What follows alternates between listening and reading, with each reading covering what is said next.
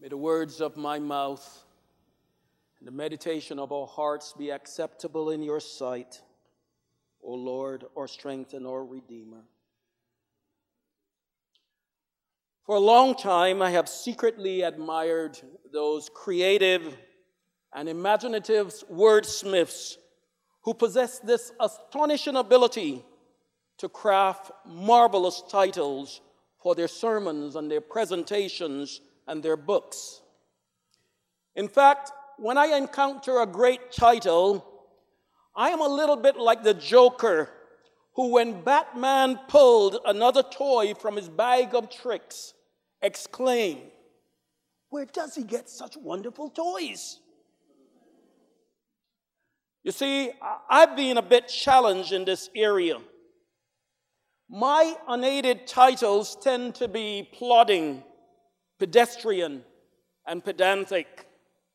And so if you find any kind of creativity in today's title, image me this. Know that it is partly borrowed from that criminal savant, the Riddler, who often said, "Riddle me this."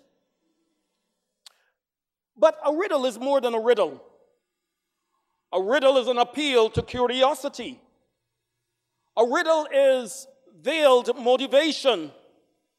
It invites the hearer to probe the depths of the riddle, to search out its mysteries, and if we are wise, to live out its truth.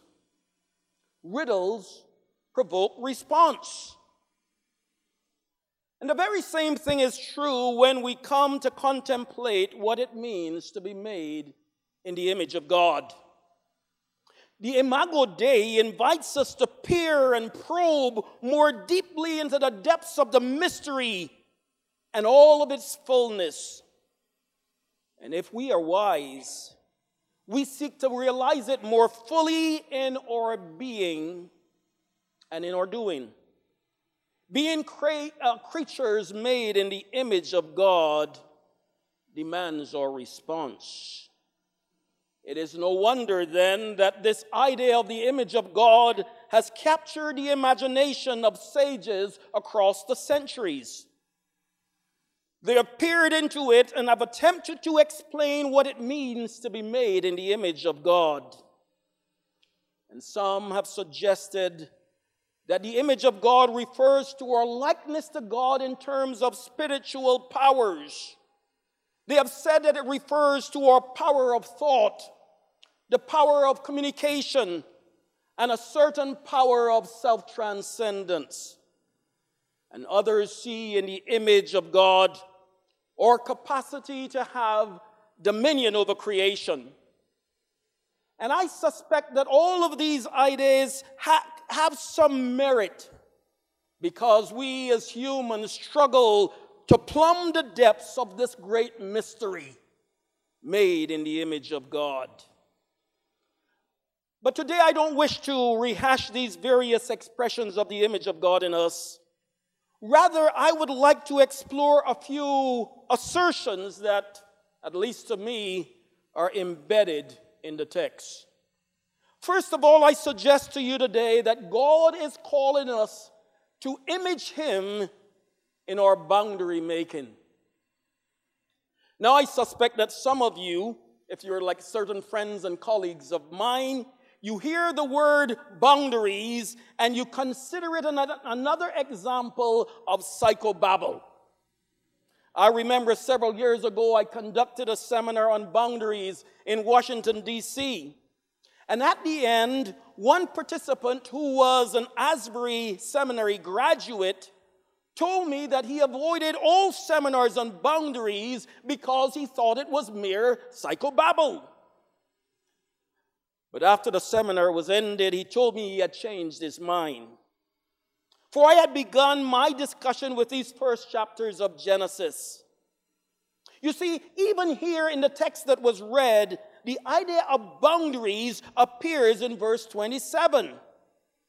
The text states that God created humans in His image. But very quickly we learn that God differentiated the humans. Being made in his likeness and in his image, they were equal, but clearly differentiated as male and female. Perhaps in the age of Facebook, that I read now has 51 different gender options. I was a little astounded by that. Maybe in an age like this, the idea of being made and differentiated as male and female may seem archaic. But here we have the word from God. He made them male and female. We are equal, and we share some similarities, but God made us different by design. We are not the same. We are endowed with our unique gifts and our graces and our being. I will not join John Gray in saying that men are from Mars and women are from Venus. Quite frankly, I've never been to either place, so I cannot really say whether that is true. But ask any spouse, and that person will tell you the myriad of ways in which men and women are differentiated and different.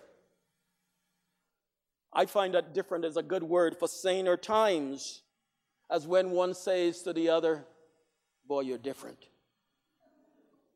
For less sane times, different very quickly degenerates into quirky, odd, or stir crazy. But this boundary-making language does not simply appear in relation to the man and the woman. The language of boundaries is splashed all across the narrative in chapter 1 and even moving into the later chapters. We find it in the language of separation and gathering. Separation means putting things in different places. And as I read this narrative, the language reminds me a little bit of Sesame Street. Some of these things belong together. Some of these things are kind of the same. And God separates them and he gathers them and put them in their different places. We also find boundary language when the text speaks of God creating things after their own kind. You see, God's whole world is clearly differentiated and boundaried. There is no confusion of one thing with another. There are clear lines that are drawn between the heavens and the earth, between the land and the seas, and every creature in creation. God has differentiated all of creation, given each element, each animal, and the man and the woman their differentiating characteristics. You see, none of us are meant to lose our uniqueness, even in close interpersonal relationships. We are all meant to have a distinct sense of our being, and it is through that sense of having an I that permits us to give ourselves to others without fear of losing ourselves in the process. It is indeed this boundaried world that keeps everything from falling into chaos. And when we observe the legitimate boundaries and live within our God-ordained limits, it is then that we are able to find wholeness and healing and the dissipation of chaos. I think that boundaries also demarcate our place and responsibilities in God's created order. It is this characteristic that keeps us from confusing the responsibilities of others with our own. And when we foolishly confuse responsibilities, we tend to overfunction for others, thereby stymieing the other in irresponsibility. Of course, when it comes to ministry, it is easy to rationalize overfunctioning with a thin veneer of compassion. And I have found that there is nothing so stubborn, nothing so unyielding, nothing so recalcitrant as folly masquerading as compassion.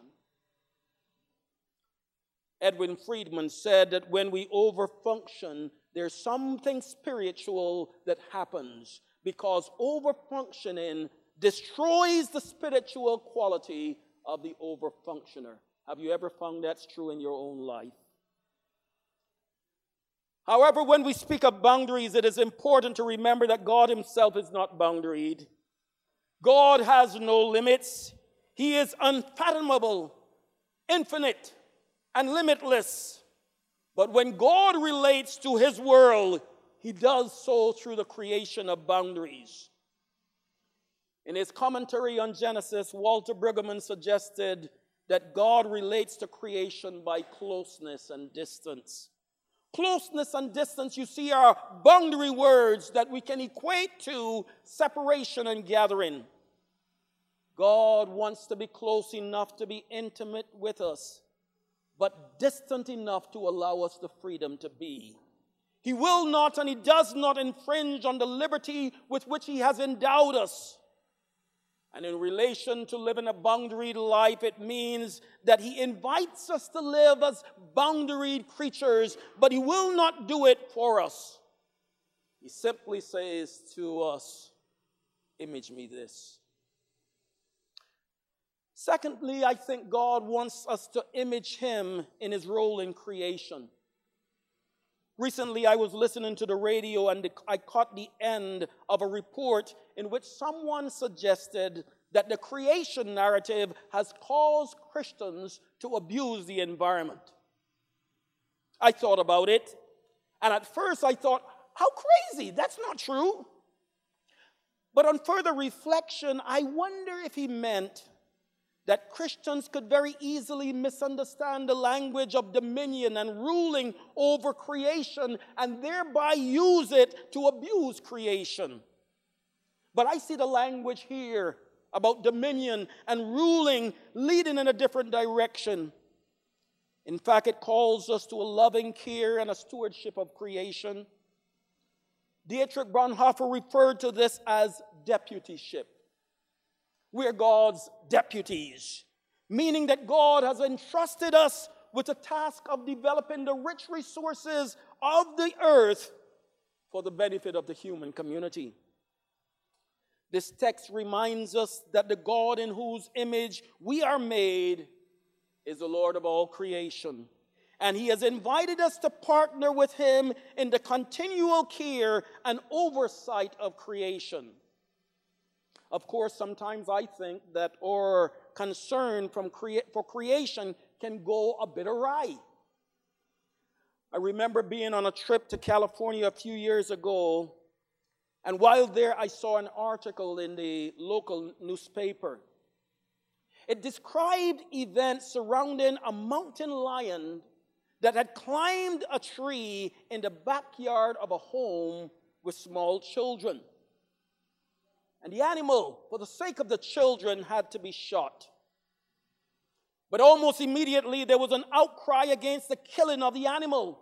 And in responding to those kinds of criticism, one man said he thought some persons would have been less offended if the animal had been saved, even if it had killed the children. We ought to care for creation, but sometimes it can go awry. Might I add today that creation care is not simply a matter of caring for things in creation, it is also caring for people in creation.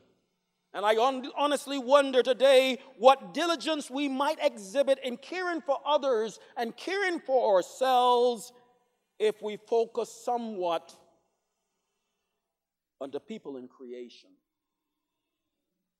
But it is very difficult for me to contemplate creation without considering its unexpected novelties, its grandeur, and sheer beauty. God has created a world with sights and songs that titillate the senses. And why would he create such a garden? Why would he create such a place of pleasure? I suggest to you that besides the care of creation, there's another word that captures our responsibility, and the word is enjoy. God seems to enjoy his created world. And so in the narrative that precedes our text, he steps back and he assesses the work he is doing. And then he says, man, that's good. Likewise, God wants us to take pleasure in and enjoy his created world. But you see, pleasure and enjoyment takes time. It takes time to slow down, time to see, and time to enjoy. In line with this thought, Eugene Peterson, the author of The Message, suggested that Sabbath was all about prayer, that is worship, and play. So on Sundays after he had worshiped, he and his wife packed a picnic basket and went out in the mountains to watch birds. I found that enthralling. I like the emphasis on prayer and play. But in my somewhat youthful foolishness, I thought to myself, and I even might have said it on occasion, bird watching would not work for me. I much more prefer something more active like playing soccer. But a few years later, almost against my will, almost imperceptibly, I found myself putting out bird feeders. I even went out and bought 2 pairs of binoculars so my wife and I could watch birds in our backyard. And I discovered that Cornell University has the best ornithology lab in the world. So I would go to their website and I learned to recognize the different birds. And there was a little button that I could even click on the button and I would hear the varied songs made by the different birds. And so you see, I could recognize them by sight and song. I had learned to enjoy creation in a different play mode.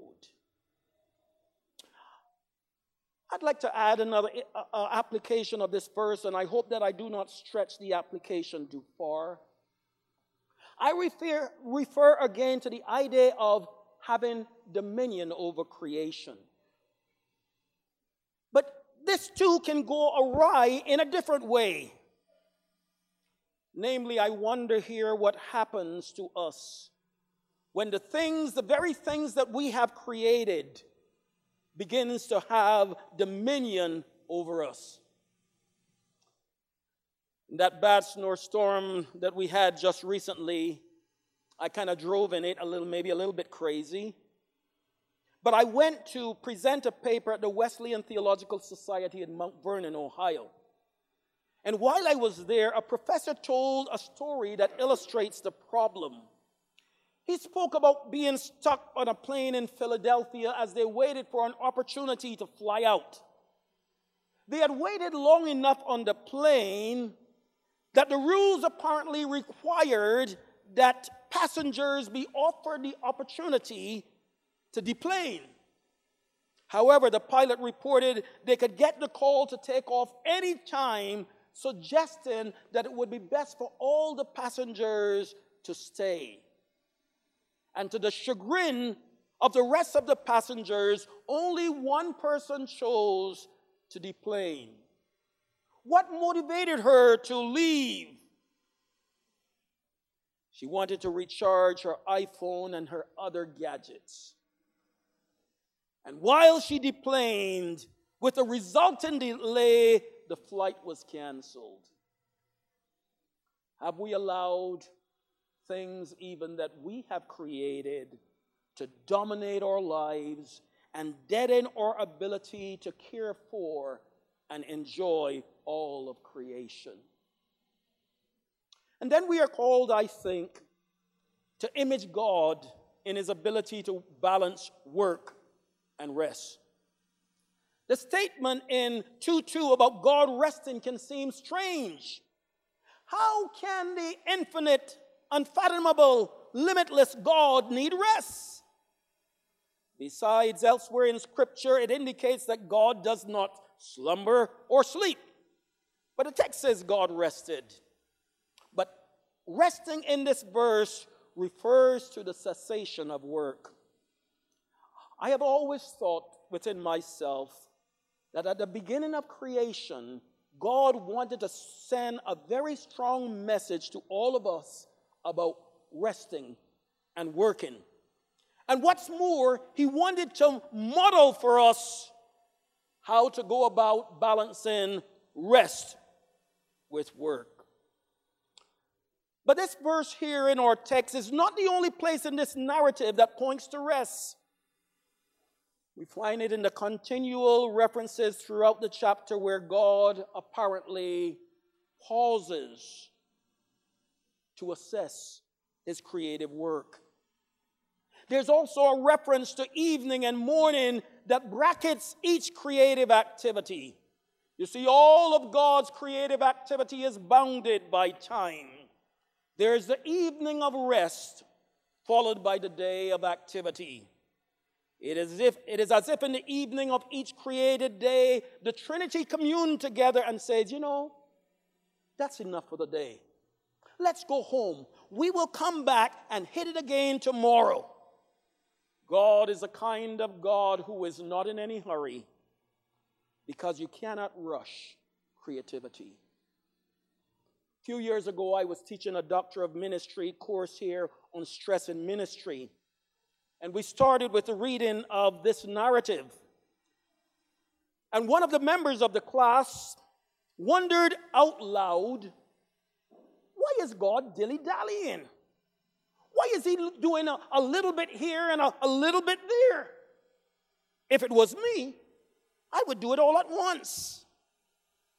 That's quite a contrast to the way God goes about creation, but it is very much in line with our fevered activity. In his book, Celebration of Discipline, Richard Foster mentioned a concept used by the church fathers. The concept was otium sanctum, translated holy leisure. I suspect that the average person thinks the two words holy and leisure do not belong together. It's much like forgetting that work and rest actually do belong together. They are, in fact, like ebony and ivory on the keyboard, each needing the other to make sweet harmony together. What is holy leisure? Foster described it, and I quote, a sense of balance in the life, an ability to be at peace through the activities of the day, an ability to rest and take time to enjoy beauty, an ability to pace ourselves, unquote. God himself seems to me to be a God of holy leisure. God is in no hurry. He leisurely goes about his work of creation, and like a seasoned, reflective artist, he pauses and he makes assessment. He takes the time to step back from the canvas and enjoy the beautiful world he was creating. Oh, how I wish that we could learn to image God in his ability to work and rest. That student in that Doctor of Ministry class did not know how to have holy leisure, and he had paid a heavy price for it. The week after the class ended, he sent me an article taken from the Toledo Blade in Ohio. It was a story about him and how he had gone through a period of burnout because of his feverish activity. In fact, his burnout was so severe, he needed to take a 6-month sabbatical to recover. The last time I saw him, he was serving as a district superintendent in his denomination and trying to help the ministers under his care to get the message of working and resting. He had learned that we do not do well if we are always caught up in feverish activity. I suspect that we might rest more if we knew that resting is a sign of faith in God. On that matter, Walter Brueggemann had this to say, and I quote, "The celebration of a day of rest was the announcement of trust in this God who is confident enough to rest. It was then and is now an assertion that life does not depend upon our feverish activity, but that there can be a pause in which life is given to us simply as a gift. Unquote. In a very similar vein, Gareth Lloyd Jones made the following statement relative to Sabbath. Quote, Sabbath breaks the tyranny of time by permitting rest with a clear conscience. It offers an alternative to a life governed by compulsion and coercion and provides the opportunity to distance from everyday demands. It is a survival technique for a society governed by a neurotic drive to achieve. Might it be possible that our fevered activity signals a lack of faith in God? Might it be true that we live under the misperception that everything depends on us rather than God? Could it be that we think if we stop to rest, everything will fall apart rather than being upheld by the almighty hands of God? And can we have faith enough to believe that God continues and upholds our work when we rest? In relation to these matters, I find the words of Helmut Thielicke instructive. He wrote them in a 1995 Leadership magazine article titled Beyond Pushing and Producing. And he wrote these words. Take my word for it. You can really serve and worship God simply by lying flat on your back for once and getting away from this everlasting pushing and producing. You want to image God? Image him in these. Amen.